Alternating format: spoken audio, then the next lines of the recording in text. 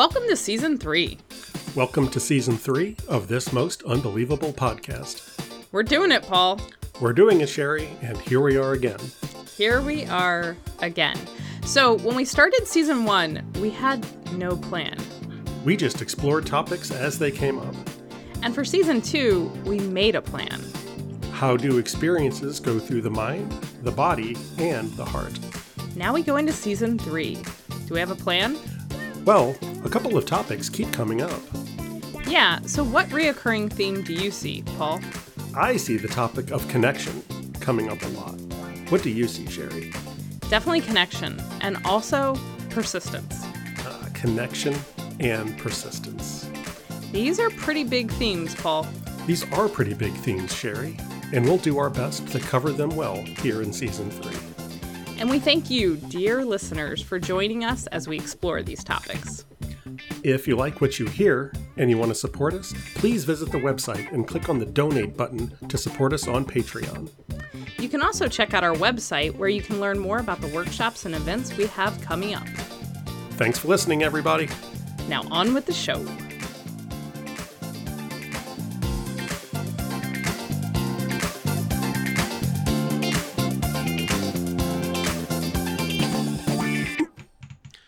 Hey, Sherry, what's going on? Hey, Paul. Not much. How are you? It is podcast Thursday afternoon this week. October's weird, man. So it's interesting because today is podcast Thursday. We have pressed the play button, and yet I don't know what we're talking about. And I realized as we went into this that Paul does, and I don't.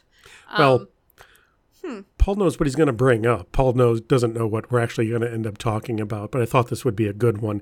In the spirit of our ongoing theme of persistence and connection and resiliency and all that kind of stuff that we're talking about over the last, couple of days, month or so, as familiar challenges continue to be familiar and as new challenges arise, because now any little thing that's a blip that used to be a blip feels like a big thing with all the other stuff going on a lot of the times.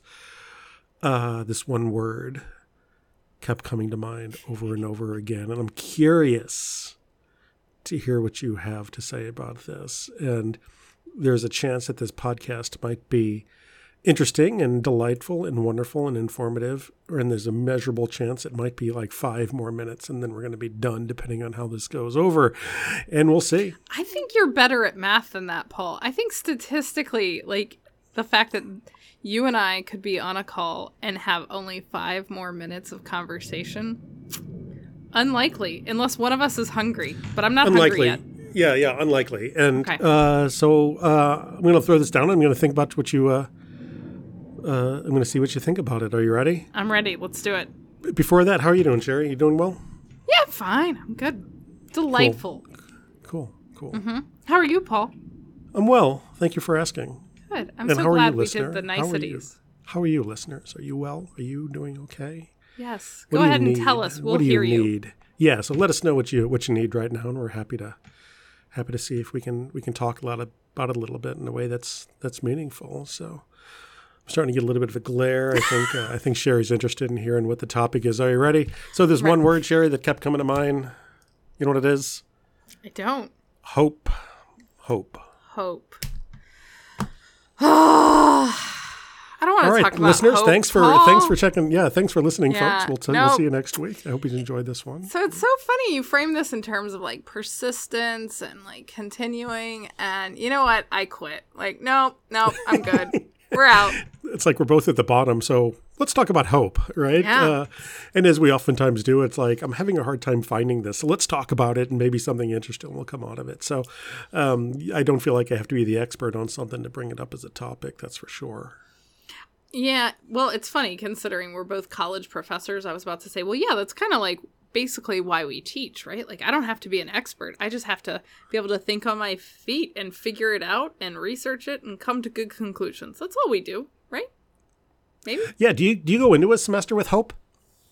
Because, I mean, we talked about this on our other podcast, right?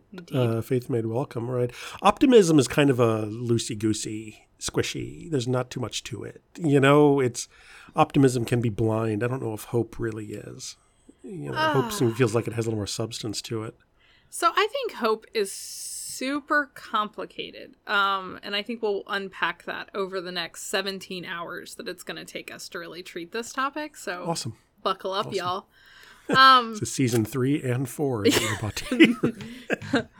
Paul and I will turn 70 while recording about hope. So I don't know. The question you asked, like, do I go into a semester with hope?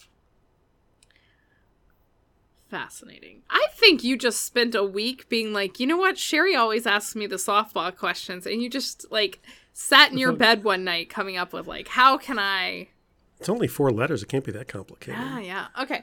Do I go into the semester with hope? I don't know what my relationship with hope is. But I think I go into a semester with excitement. I think I go into it with, like, anticipation. But one of the things that's interesting about the academic calendar, or maybe just the way I see life in general, is that I think everything is cyclical. And so I think I go in it bracing for what I know is going to transpire, which is there are going to be passages within the semester that are going to be amazing. And I guess I could say that I'm hopeful for those periods. And I also know that there are going to be darker, harder, thicker times in the semester. And I hope to to pass through those as gracefully as possible. Mm-hmm. So I don't know. I feel like I go into a semester with equal parts hope and realism. How do those relate to each other? Well, I guess it depends on how we define hope. It's your topic, buddy. How do you define hope? Yeah, it's my topic because I don't know anything about it. How do I define hope? Without, I feel like a challenge to myself without using the word optimism. How do I define hope? Mm-hmm.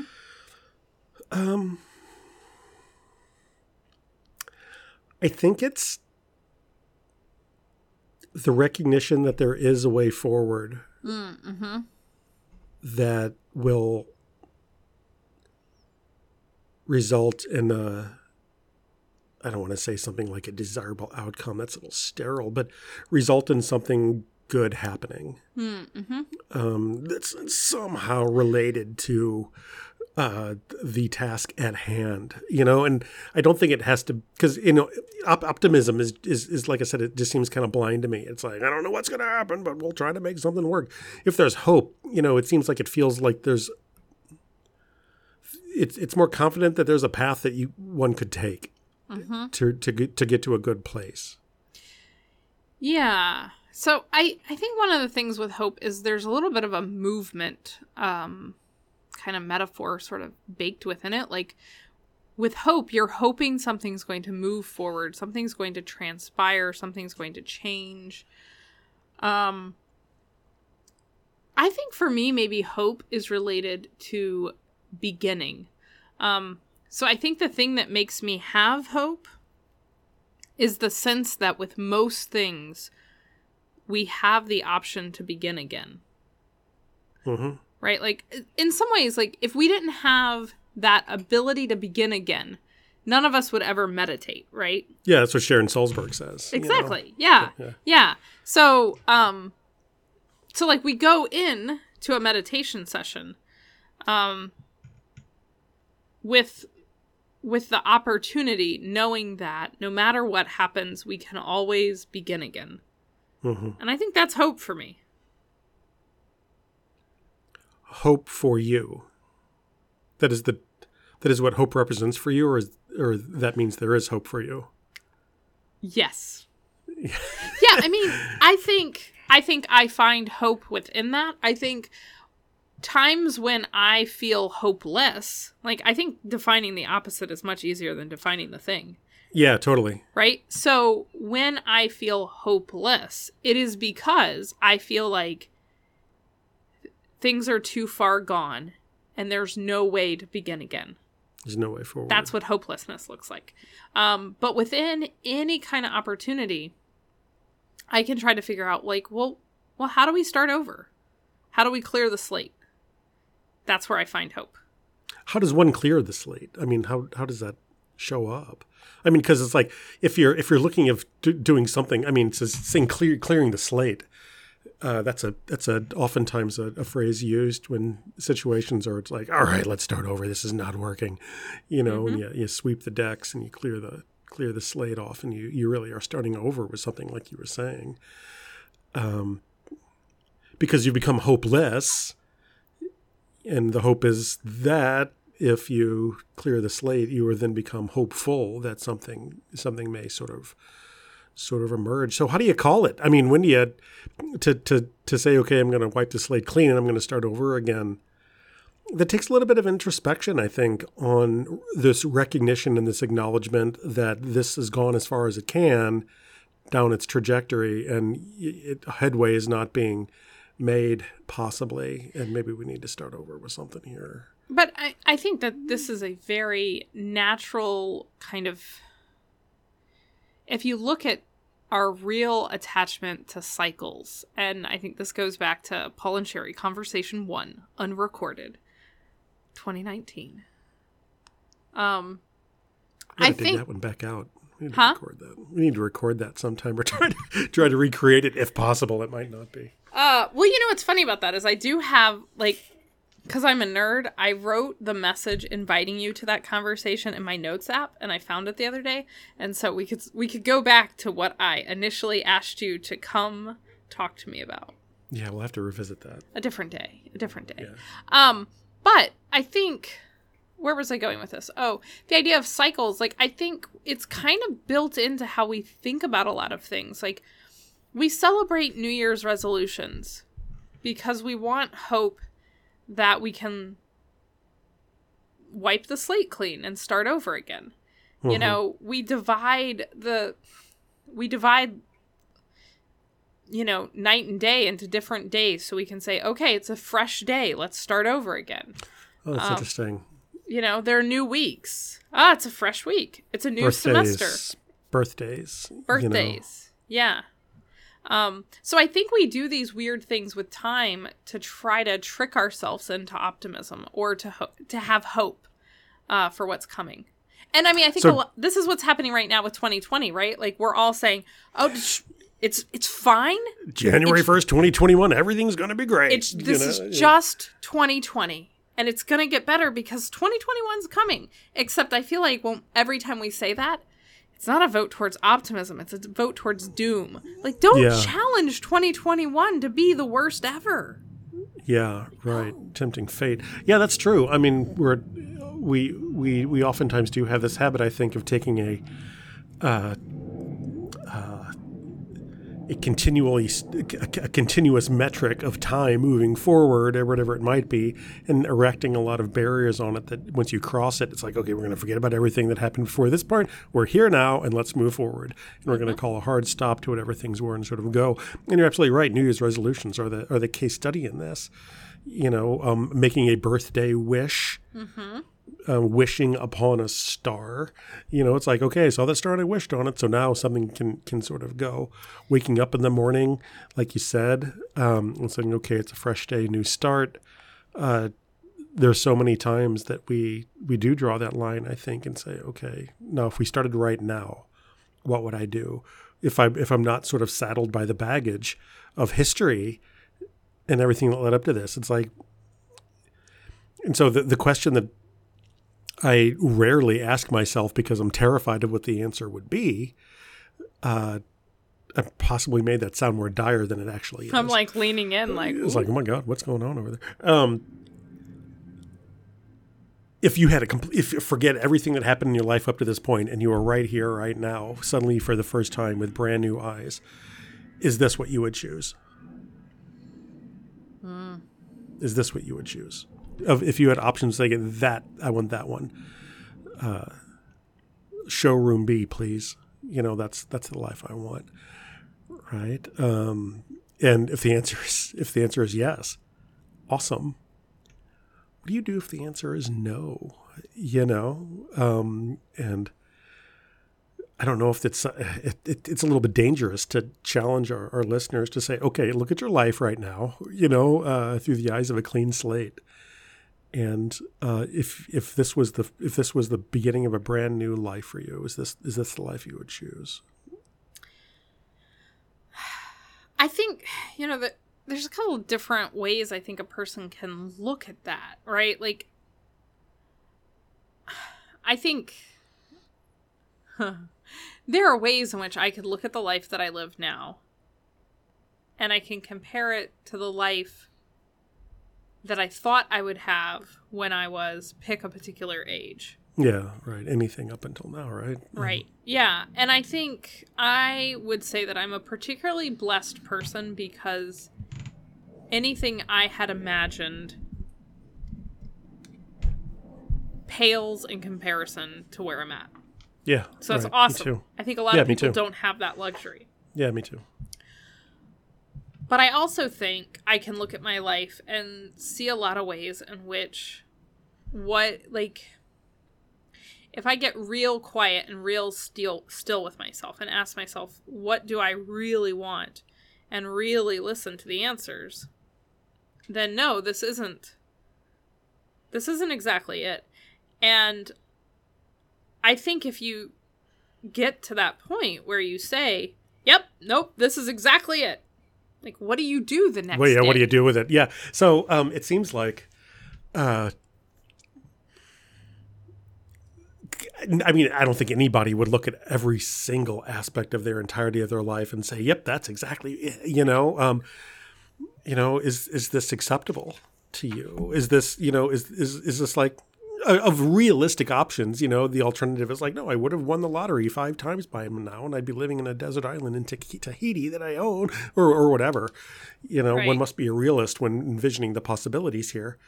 But, if we were able to clean slate and just kind of crash landed into the life we have right now at this second, is this acceptable?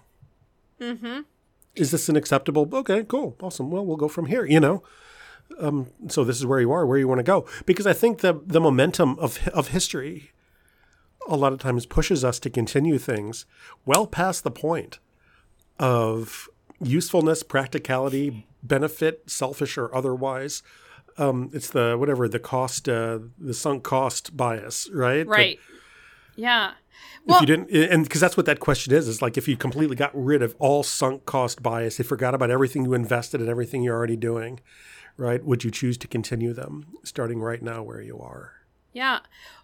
So I recently watched the sort of documentary that they have on Netflix that goes along with the ending of the show Schitt's Creek, which I adore. And I just think is just such a fantastic show. But one of the things that they talk about is the fact that they chose to end the show when it had sort of just kind of really gained popularity. Mm-hmm. And they chose to end the show in this moment where everyone seems to love it. Like, why, when everyone loves it, would you go out? Why would you stop doing this beautiful, amazing thing that you love with these people you love? Yeah. And it really does seem to be this, like...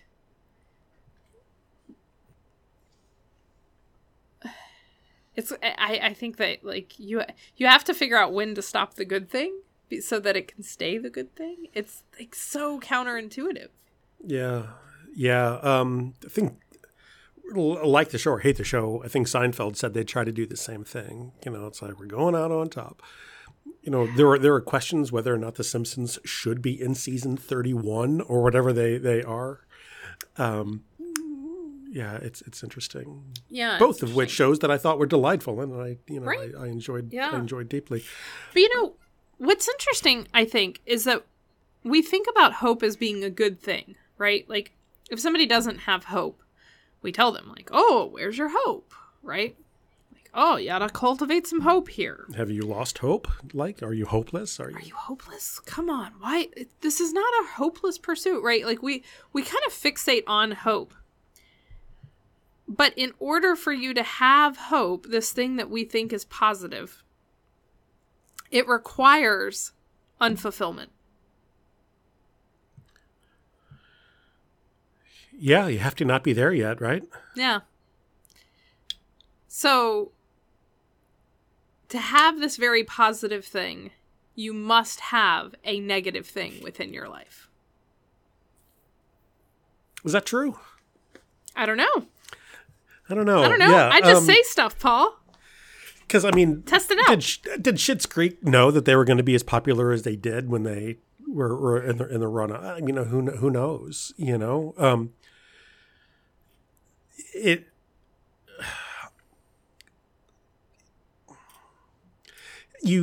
I think it gets attached to the possibility of something being made better. Which means it is currently at a deficit. It's at a but whether it's at a real deficit or a perceived deficit, you know, it might just be a perceived deficit, you know? Yeah. And so if you think about the Schitt's Creek example, you know, a show which I really need to start watching because I haven't yet. You do. It comes highly recommended by Dr. Sherry Spiegel, FYI. If you find yourself, it's like, okay, we're in the show and there's no way that you can actually envision this getting better. It is literally downhill from here. No matter what they do, it's the best that it can be. You know, the mission has been accomplished, right? And the plug should be pulled because it's like you're only going to experience regret for trying to persist in something that is not reclaimable or obtainable. Mm-hmm.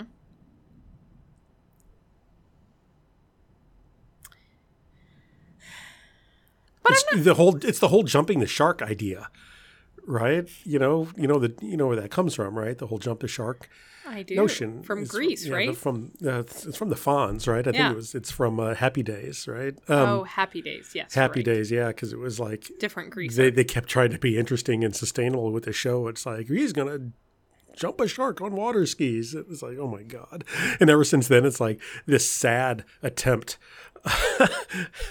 to reclaim something that was lost or to be even better than you were has become so farcical of an attempt that is so obvious what you're trying to do here. It's like, just cancel the show already. Seriously, have some dignity, have some dignity. Right. But I mean, I think like when a show is losing hope, when they need hope, there's some sort of deficit. Yeah. Yeah. Right? I don't know. Real or perceived.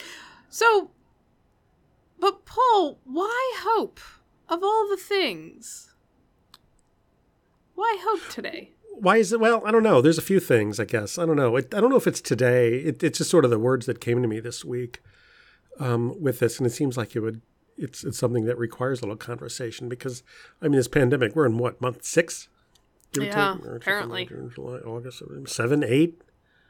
Yeah. 7 or 8, it's like hope is in improvement is causing people to make bad decisions with reopening and, all that ridiculous stuff, which makes it last even longer for the rest of us because for a variety of reasons, and I think how do you maintain it? How do you, because it's a marathon. It's not a sprint.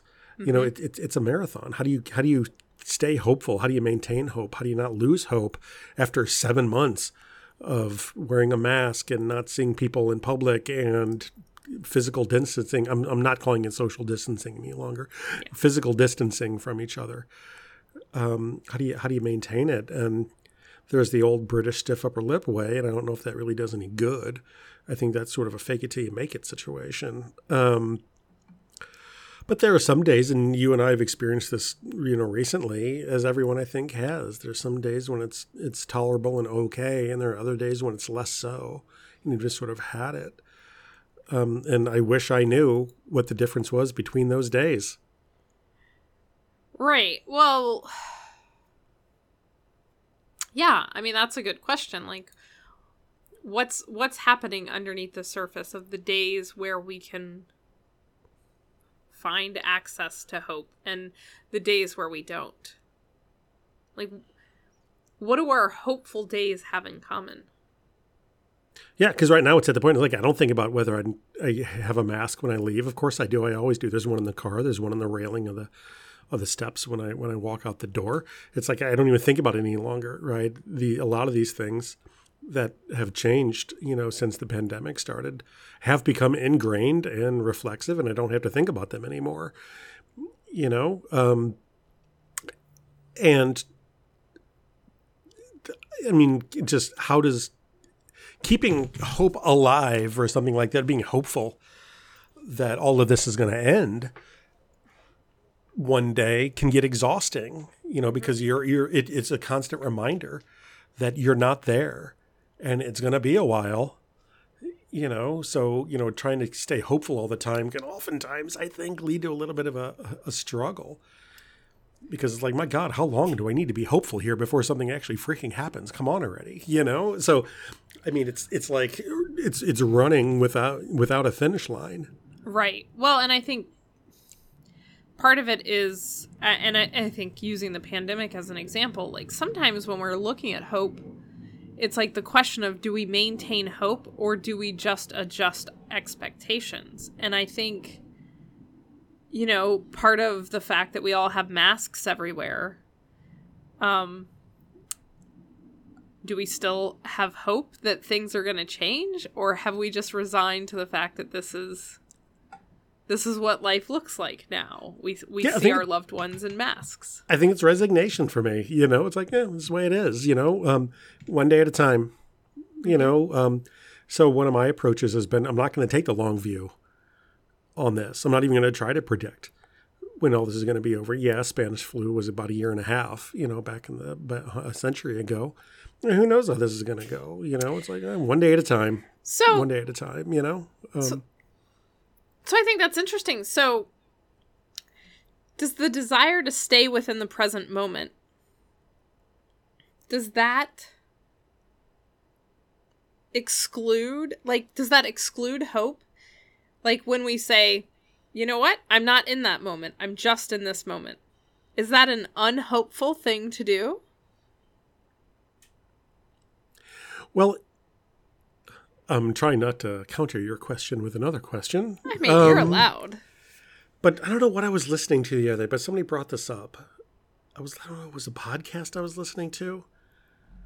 And they said, if you read the suttas, if you read the Buddhist texts, if you read all these things, the Buddha never talks about hope. Because it takes you out of the now. Yeah.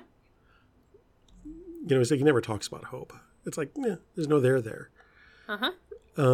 But it seems like we're always, Star Wars was literally A New Hope, right? And so it's like we're kind of taught that hope is such a great thing, faith, hope, and love. And yeah, but the greatest of these is love, right? Is love, not hope. Yeah. Marty was talking about this. Hope is gritty, right? Hope is gritty. Yeah. I think hope is fine as long as it doesn't take you out of the present experience that you're having. Because once it does, you're not participating any longer. And so it's like I don't even know why this kept coming to me. It's like, hope. What does hope have to do with any of this? Because it seems like all we're doing is try to stay hopeful that things will turn around. It's like, is that whole mindset doing any of us any good? Well, so I think sometimes, like, hope is just... I think hope can be an empty platitude, right? I think hope can be a distraction. It's just like, well, look on the bright side. Like, there's always tomorrow. Like, all this kind of, like, cheesy kind of, well, it's gonna get better, we promise. Yeah. I think that doesn't necessarily do us any good in the now. And so, because I can get too fixated on the what could be. But I think, so maybe I would like to think about hope as it relates to joy. So, you get joy when you're in the moment. And I don't know what the relationship between, like, if you're so fixated on hope, on what could be, does that give you enough space to be joyful in the moment? Mm-hmm. If you're fixated on hope, can you truly experience joy? Mm-hmm. Yeah, that's a good question. Is our hope and joy the two sides of a balance? Can you have sort of? So it's like if you have hope on one side, and it's forward looking, it's future looking, and it's destination looking, and it's looking at the potential of improvement. Is that at the cost of the joy that you're presently feeling? To where at the time of extremes, if you're all joy, do you not have hope because you don't need it? And therefore, if you're all hope, that's all you have is hope. That means you're at the extreme of joylessness. And when I sort of think about, I want to say no, that it's like, can't you have hope and joy at the same time? Yeah, I think you can, but I think it might be an even match. To be at 100% hope, I think, does possibly equate to 0% joy. To be at 100% joy, like you said, I mean, this is sort of where you were talking earlier, does sort of lead to zero of the other. Because this is what you were talking about earlier when you were saying it's like there must be some dissatisfaction to be had. I might have just come around with that in the last half an hour and what you, because at the time I was like, I don't know if that's true. But now that I'm sort of going through it, I'm thinking maybe that's true. That if there was joy, there would be no need for hope. Right? Well, I don't know. I mean, I don't think that this has come up before, I think, like back in the OG Rates of Things episodes. At one point, I think you mentioned something about experiencing emotions like one at a time. Like they line up. Mm. And I don't think that has to happen. So I don't think we have to say, like, in a moment, well, are you experiencing hope or joy? Yeah. It's not 100-0 for both of them. I don't think you have to have one or the other. It's like you can be at 50-50. But I think in moments of joy, I don't give a crap about hope. Yeah. Because you don't need to. You don't need to, right? And it's like, I think that's where, like, the whole concept of, like, reaching flow. Like, when I have a real moment of flow, and I'm really present, and it's just coming along nicely, it doesn't matter to me whether I am where I want to be in the totality of my life. Mm. All that matters is that moment. But hope requires that you focus on some far removed moment. Right. But joy allows you to just kind of sit with exactly where you are in 1 minute. I think joy is always fully present. Mm-hmm. It's always fully present because it's like, I hope I'm joyful tomorrow. No, that's hope, right? It's like, you don't have it now. You're hoping for it later. That's hope. And hope for joy is not joy. It's hope. And that is, I wouldn't say it's the opposite, but it's a negative relationship, I think. I think I'm coming around on that. That's interesting. Well, it's so interesting because I think hope is something you have to work for. Joy, I think I've said this. I don't know if it's on this podcast or another podcast or just in my head. I think joy is something that sneaks up on you. It's accidental. Like, I don't plan for joy. It's kind of like with love. I don't think... You might hope that you find love, right? But I don't think you plan it. It just, like, pops up. It's sneaky. It is sneaky. You sort of discover yourself in it. Yes. You discover yourself in it. And... wow. I didn't think that this whole conversation was going to end up being, it's like, wow, hope is a really crappy thing. God, may you never have hope, May you always be hopeless. May you always be, but if that's tied to, may you always be joyful. I think that's a fair trade. To So hope has a positive connotation to it, I think. It always does. It's always about things being better. Is that an admission of the truth of suffering in our world around us, and that we're, there's no way you can be joyful all the time, right? Well, sometimes I think especially who and how we ask people to have hope. I think sometimes, I don't know, I might just be hating on hope today, Paul. I think who we ask, well, where's your hope? I watched that documentary about this horrible subject, and I just don't understand why they don't have more hope, right? Mm-hmm. This has been true. Austin Channing Brown, I think every time I talk about hope, I talk about Austin Channing Brown. In her book, I'm Still Here, she really wrestles with, the idea of hope. And she talks about standing on the shadow of hope. And so for her, the goal isn't to have hope, because hope is... sometimes hope is missing the point. Mm-hmm. And I won't be able to summarize, her argument very well, but I think we should put it in the show notes, and people should read that essay she wrote. Mm-hmm. Because it's worth all of our time. I mean, I know that, we have hope for noble things. I think it's a good thing to have hope for racial equality. It's good to have hope that there will be a cure for diseases. I think it's good to have hope that there will be less suffering in the world based on decisions that we can make and actions we can take. Hope is good, I think, in that respect, but that does come with an admission that it is not the way that we're not there. We're not there, you know. Well, and maybe hope isn't all we need. It's not, it's fine, but it's not enough. It seems like an admission that things are not as good as they could be, right? It's a place to start. Yeah. Yeah. So, yeah, but I do think that we turn to hope when we don't know what else to do, right? Mm-hmm. Somebody tells you, I have a cold, and what do you say? I hope you feel better. I hope you feel better, yeah. Because I have nothing of substance to offer you, so I'm going to give you empty hope. Mm. Right? It feels nice, I guess. Except, I don't know. Has anything meaningful been exchanged? I don't know. I have a cold. How about I make you some soup? Yeah, what's an alternative thing to say that's more meaningful than I hope you feel better? Which is not wrong. I do hope people feel better when they have a cold.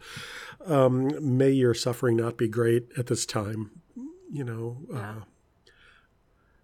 But so here's your turn of phrase there reminds me. Suffering. I'm trying to think of a good way to do it that's a little more present and joyful than hopeful. Well, so thinking about the structure of meta meditation, right?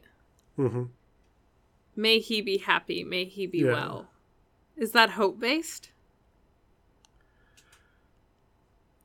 I don't think it is. So what is it? I don't think it is. Because it doesn't have to be projective into the future. Mm. Mm-hmm. It might be offering a wish, for lack of a better word, for a present state. Mm-hmm. But it can get futurized a little bit. May they find peace. May they find... That's more of the compassion side. That's more of the karuna approach, though. It's I see their suffering and I wish for it to be brief. When you actually start to acknowledge the suffering of it, you stop doing metta. Yeah. And you start doing karuna. You start doing compassion, right? Metta, on its purest, asks for nothing. Right. It's nothing more than saying, may they be well, may they be happy. Because ultimately, one of the differences between metta and karuna, well, sort of, this is not entirely, I could talk about this for an hour. Metta asks, like I said, metta asks for nothing. It is may they be happy, may they be well, may they find peace, or may they be peaceful, may they whatever, be light on their feet, whatever your phrases are that you use for that. Mm-hmm. It doesn't acknowledge or pay attention to any sort of a present state of something. It's an act of, it's an offering of pure kindness. And I've always found that it is way more informative about me than it is about the other person. So like when somebody does something really shitty to you, or somebody does something that's really offensive, or they lash out on you, whatever, may they be well, because it's like, it's not about the other person. It's about me and how I see other people, because ultimately that's the only change you can really sort of make. It only acknowledges the other person as you sort of relate to them a little bit.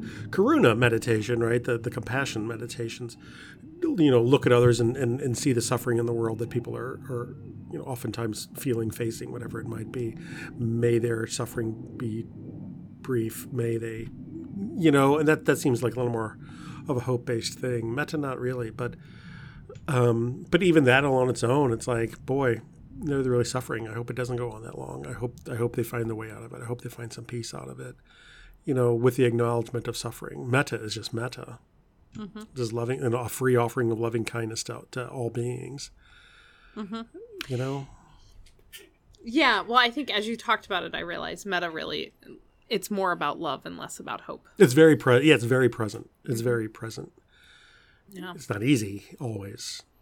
It's not easy most of the time.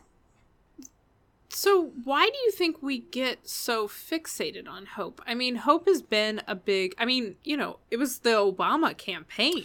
It was, because we live in we try to think that we live in a progressive society, right? It's this myth of progressivism that, we're always working for a better tomorrow. We're always working for a better future. We want our kids to have it better than we did. We want all this stuff to go, we want to have a good job and provide for a family so they can have the advantages of that as they move forward into their own lives, into the future, that we're rebuilding a new future on an old past, making improvements every step along the way, and there's these built-in notions of progressivism that are baked in to our culture and our society. And some of the most radical books that I've read, some of the most radical study I've done, are the ones that start with, by the way, we don't live in a progressive society. We just keep reinventing the same dumb mistakes over and over again for the last 50,000 years. And it's like, that sucks. It's sort of a bleak outlook, and given those two options, it's like I choose the progressive one just because at least, I do experience suffering now, and it promises less of it. That promise might be shallow or hollow and false, though. Yeah. Well, because it makes you work now. I mean, it's like if you see, if you acknowledge hope, you acknowledge that there's a potential for a better tomorrow, and therefore it gives you a reason to be today. It gives you something to do today. It's like, okay, if tomorrow's going to be good, then I have to do things today to make it that way. So I'll study and I'll go to work and I'll, brush my teeth and I'll make my bed and I'll be nice to people, because if I keep doing that, tomorrow's going to be better than today.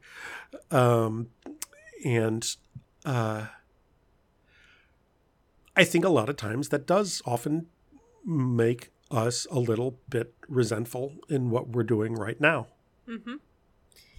Right. Well, I think sometimes we can get so fixated on the hope that we live every day for tomorrow, not for today. Yeah, everybody's working for the weekend. Mm-hmm. Yeah. Was that Sammy Hagar? Right? Yeah. I don't know. I think I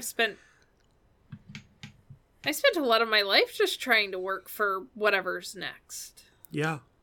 Because, sure, if you work really hard, if you do your job well, you might get this promotion. You might get that raise. You might get this. Yeah.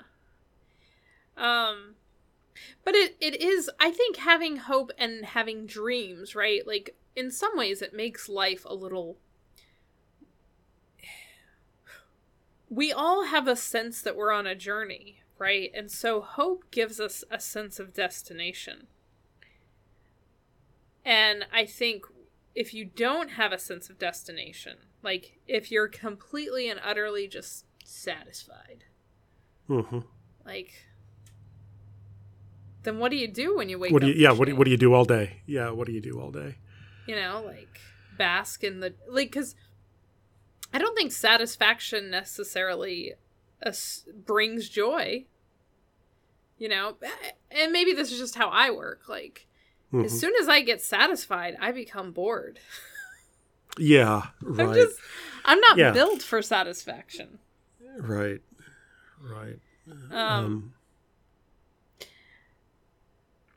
But I think part of this too, also, like, I think you started this conversation with the word curiosity, and I think I spend a lot of time thinking about how curiosity, this insatiable curiosity I have, it is both a good thing in that, like, it gives me a lot of opportunities for awe and wonder, but it's kind of a double-edged sword. It also leads to a restlessness and a sense of a craving always for more, and I'm not satisfied until I run out this thought experiment. Yeah. How do you invoke action in the absence of hope? You know, can you get as much joy as you can? I like this relationship between hope and joy. It seems like a thing to me. Can you get enough joy out of your actions to preclude the need for hope for an eventual destination? Can you enjoy driving so much that you're not even thinking about where you're going to end up down the road? Hard no. Really? Oh, I hate driving. Well, driving, driving. Okay, possibly not the best analogy on that. Can you enjoy pottery in the act of, getting out a wheel and some clay and making the thing to the point where you're not even thinking about? I mean, if you love the act of pottery and the art of it and the craft of it and the process of going through it, the end result, the pot or the plate or the cup or whatever it is, makes itself. Yeah. It's not even you that does it, right? It's the act of joy, of the process of it that results in this thing. But I think those kinds of things, never really right, that a person can find where hope is irrelevant, joy is the point.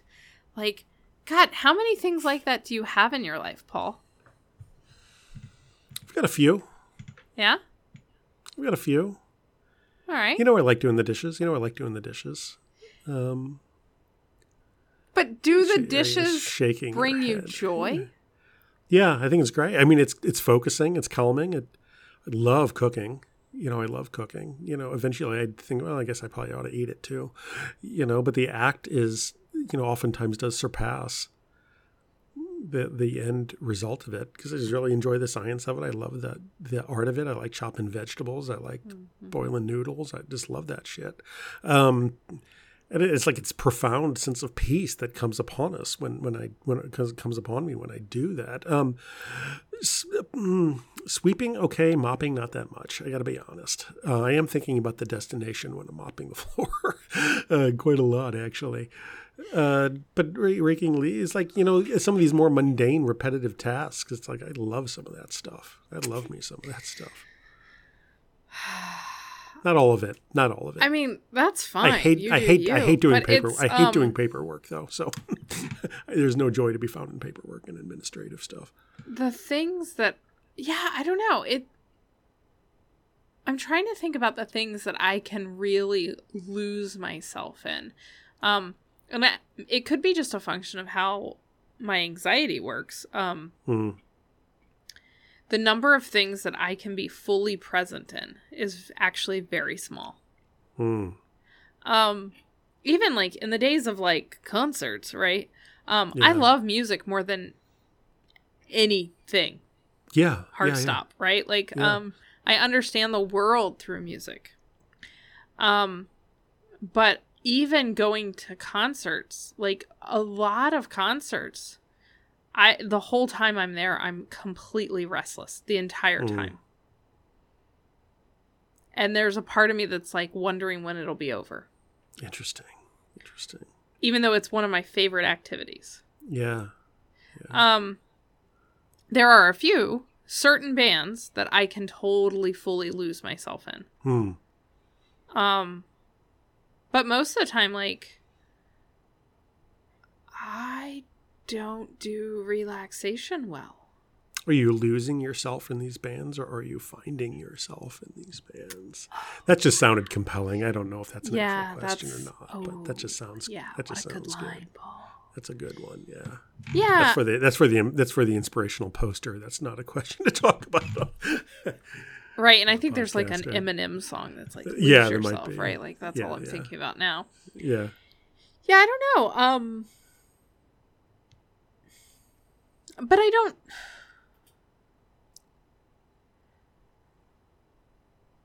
I'm trying to think about the relationship between hope and joy and my inability to stay in a moment. And I think that there is a relationship there where, you know, when I was a freshman in college, I turned in this paper and I got back on it. This guy, Ted, was my teacher. And he wrote on it, obviously. And then he wrote fatalistic, stoic, question mark. And I don't know, like, sometimes I wonder if there's a little bit of fatalism in that sort of runs as a deep current of who I am. And maybe it makes me a little morose. I do periods of melancholy quite well.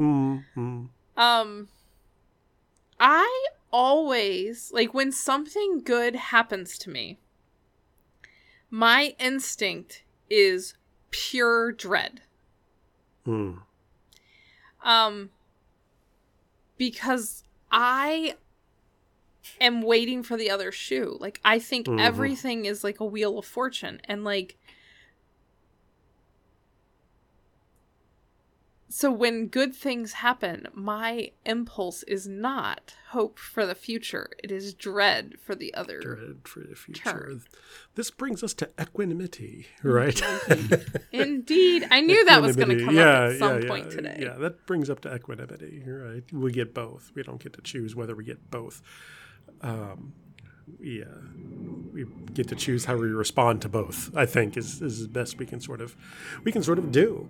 You know, I think it's best we can sort of do. I think the only Brahma Vihara we haven't yet hit is mudita, sympathetic joy. But and that's a big part of it. And is hope just a refusal to acknowledge equanimity? You know, it's like, well, it sucks now, but it doesn't have to, so we can work towards being better. It's like, rather than things rarely get better because somebody did something. Sometimes they do, but, the tide goes in and the tide goes out on all things all the time, And I think the last message that I want to leave with everyone is that everything is meaningless and hopeless, despite what Ecclesiastes says. But I mean, this is what Ecclesiastes says. It's like, do your work. Just do your work, and it's like, do your work. And because what else is there to do? Yeah. I mean, do your work. Just keep going. Keep moving. Yeah, sure. I mean, do the thing, that you've chosen, or I don't know. Well, this is such an interesting episode, Paul. What's interesting is I think that we fixate too much on the good stuff, like, have hope, be bubbly, be happy. And I certainly have the capacity for all of that. But I wonder sometimes if what is most challenging for a lot of our social issues is our inability to sit with the pain, to see the bad. Like, I often, as early as maybe an hour ago, I often beat myself up for the fact that I have a propensity for periods of melancholy. I can be quite morose. I will just sit within my feels. It's just, it's very true to who I am. But at the same time, I also have the capacity for intense periods of joy and deep satisfaction. Yeah. And apparently this is the virtue of the Enneagram 4, is the capacity for both, right? Like it is the balance. It is the equanimity. I hate in some ways that I have a tendency for melancholy. But I think my ability to sit with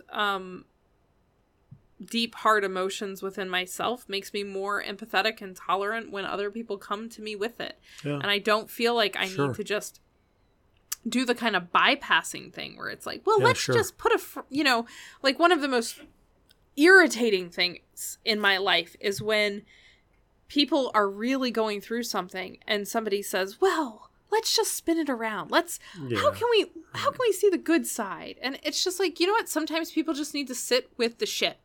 Yep. And it's fine. Yeah. It's fine. Yeah. It's fine. You know? Yeah, that's a strong urge to offer that, though. It's like, how can I fix this? You know, and it's like I feel that urge deeply within myself a lot of times with people. It's like, oh my God, what can I do? What can I do to make this suffering go away? What can I do to address this? What can I do to end this in whoever this person is, if even myself or anything like that? Knowing full well that, you know, the way out is the way through, you know, the way through is the way out. And it's like, sometimes things just are. I mean,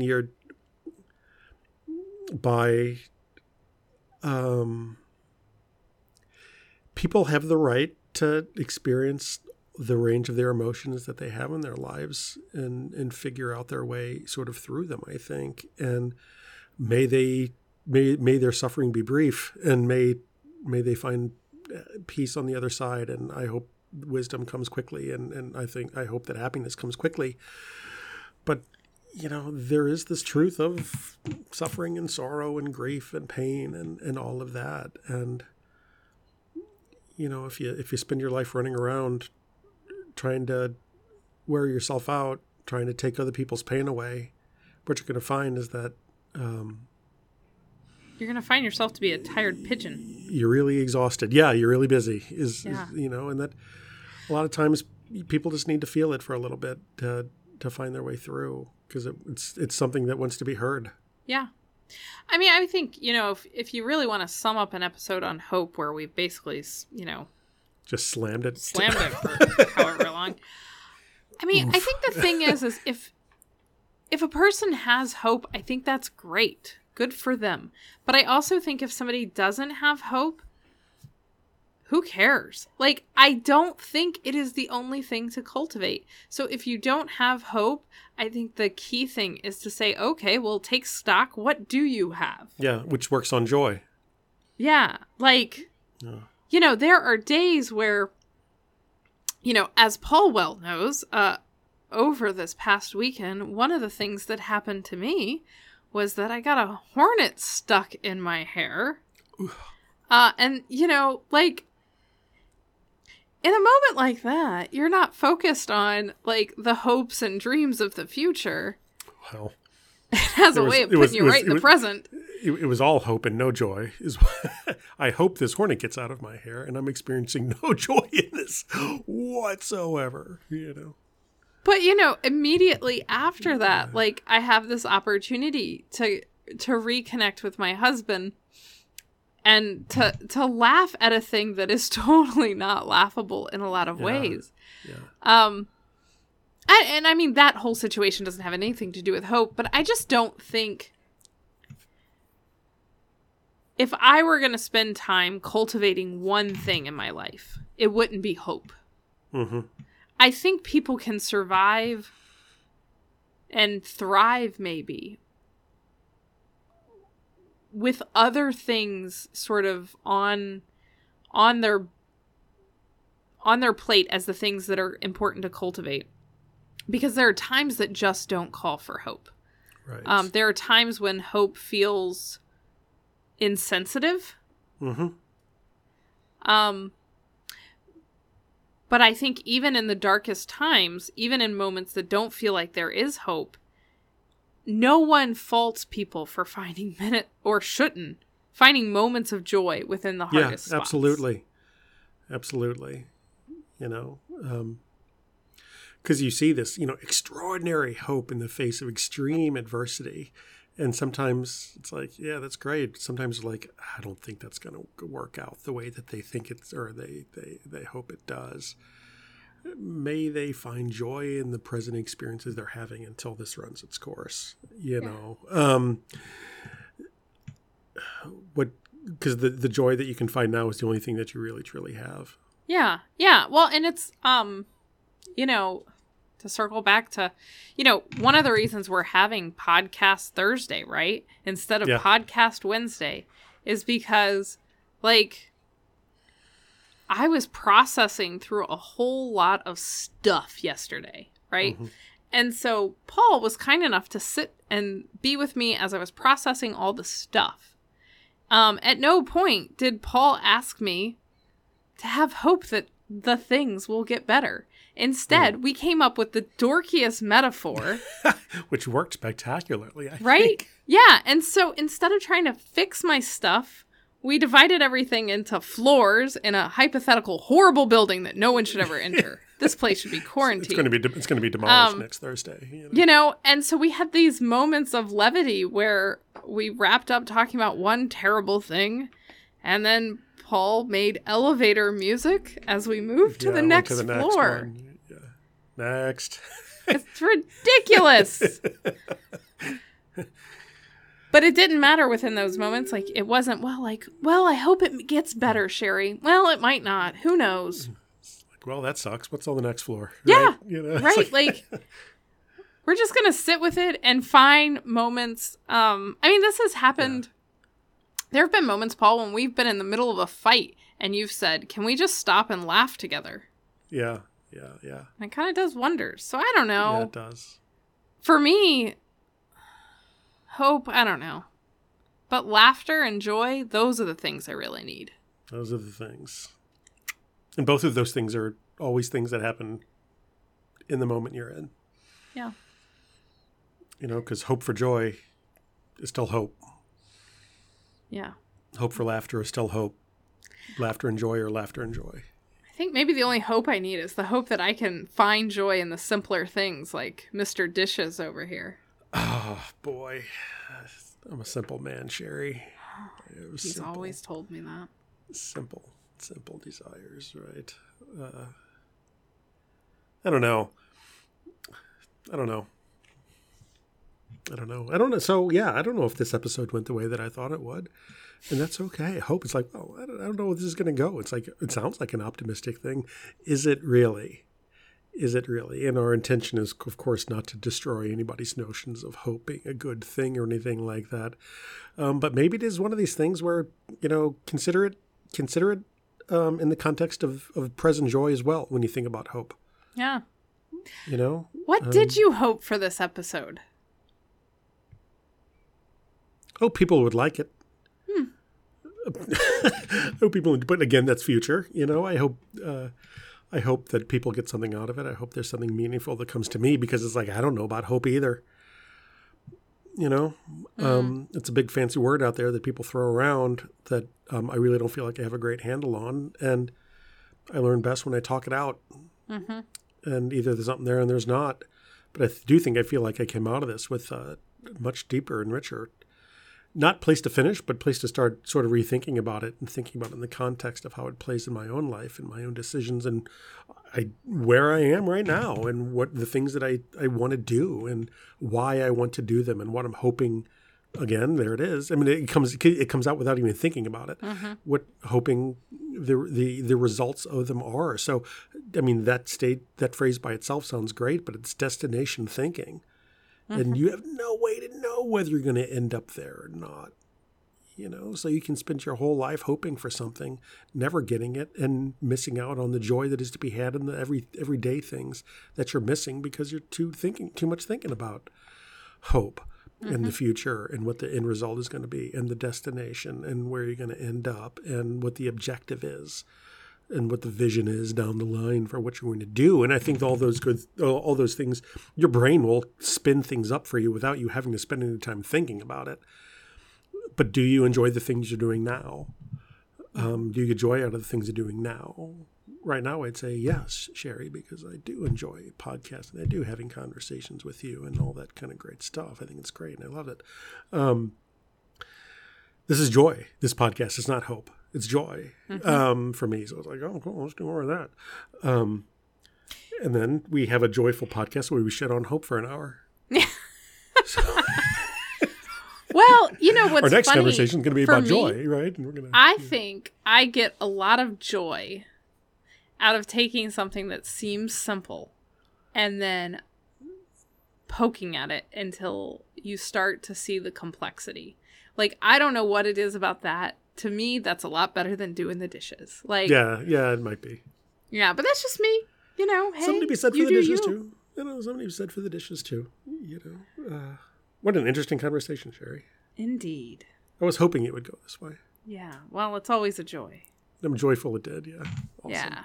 So, well, I hope you have a good evening. I hope you do as well, Sherry. And I'll see you soon. See you soon. Cool. Thanks, Sherry. Bye. Thanks, everybody. Bye-bye.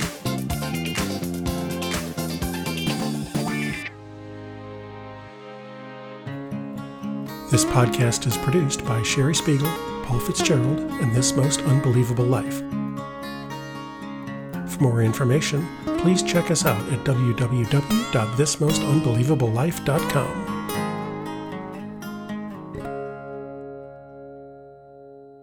Paul and Sherry have a Paul podcast. Podcast. Yes.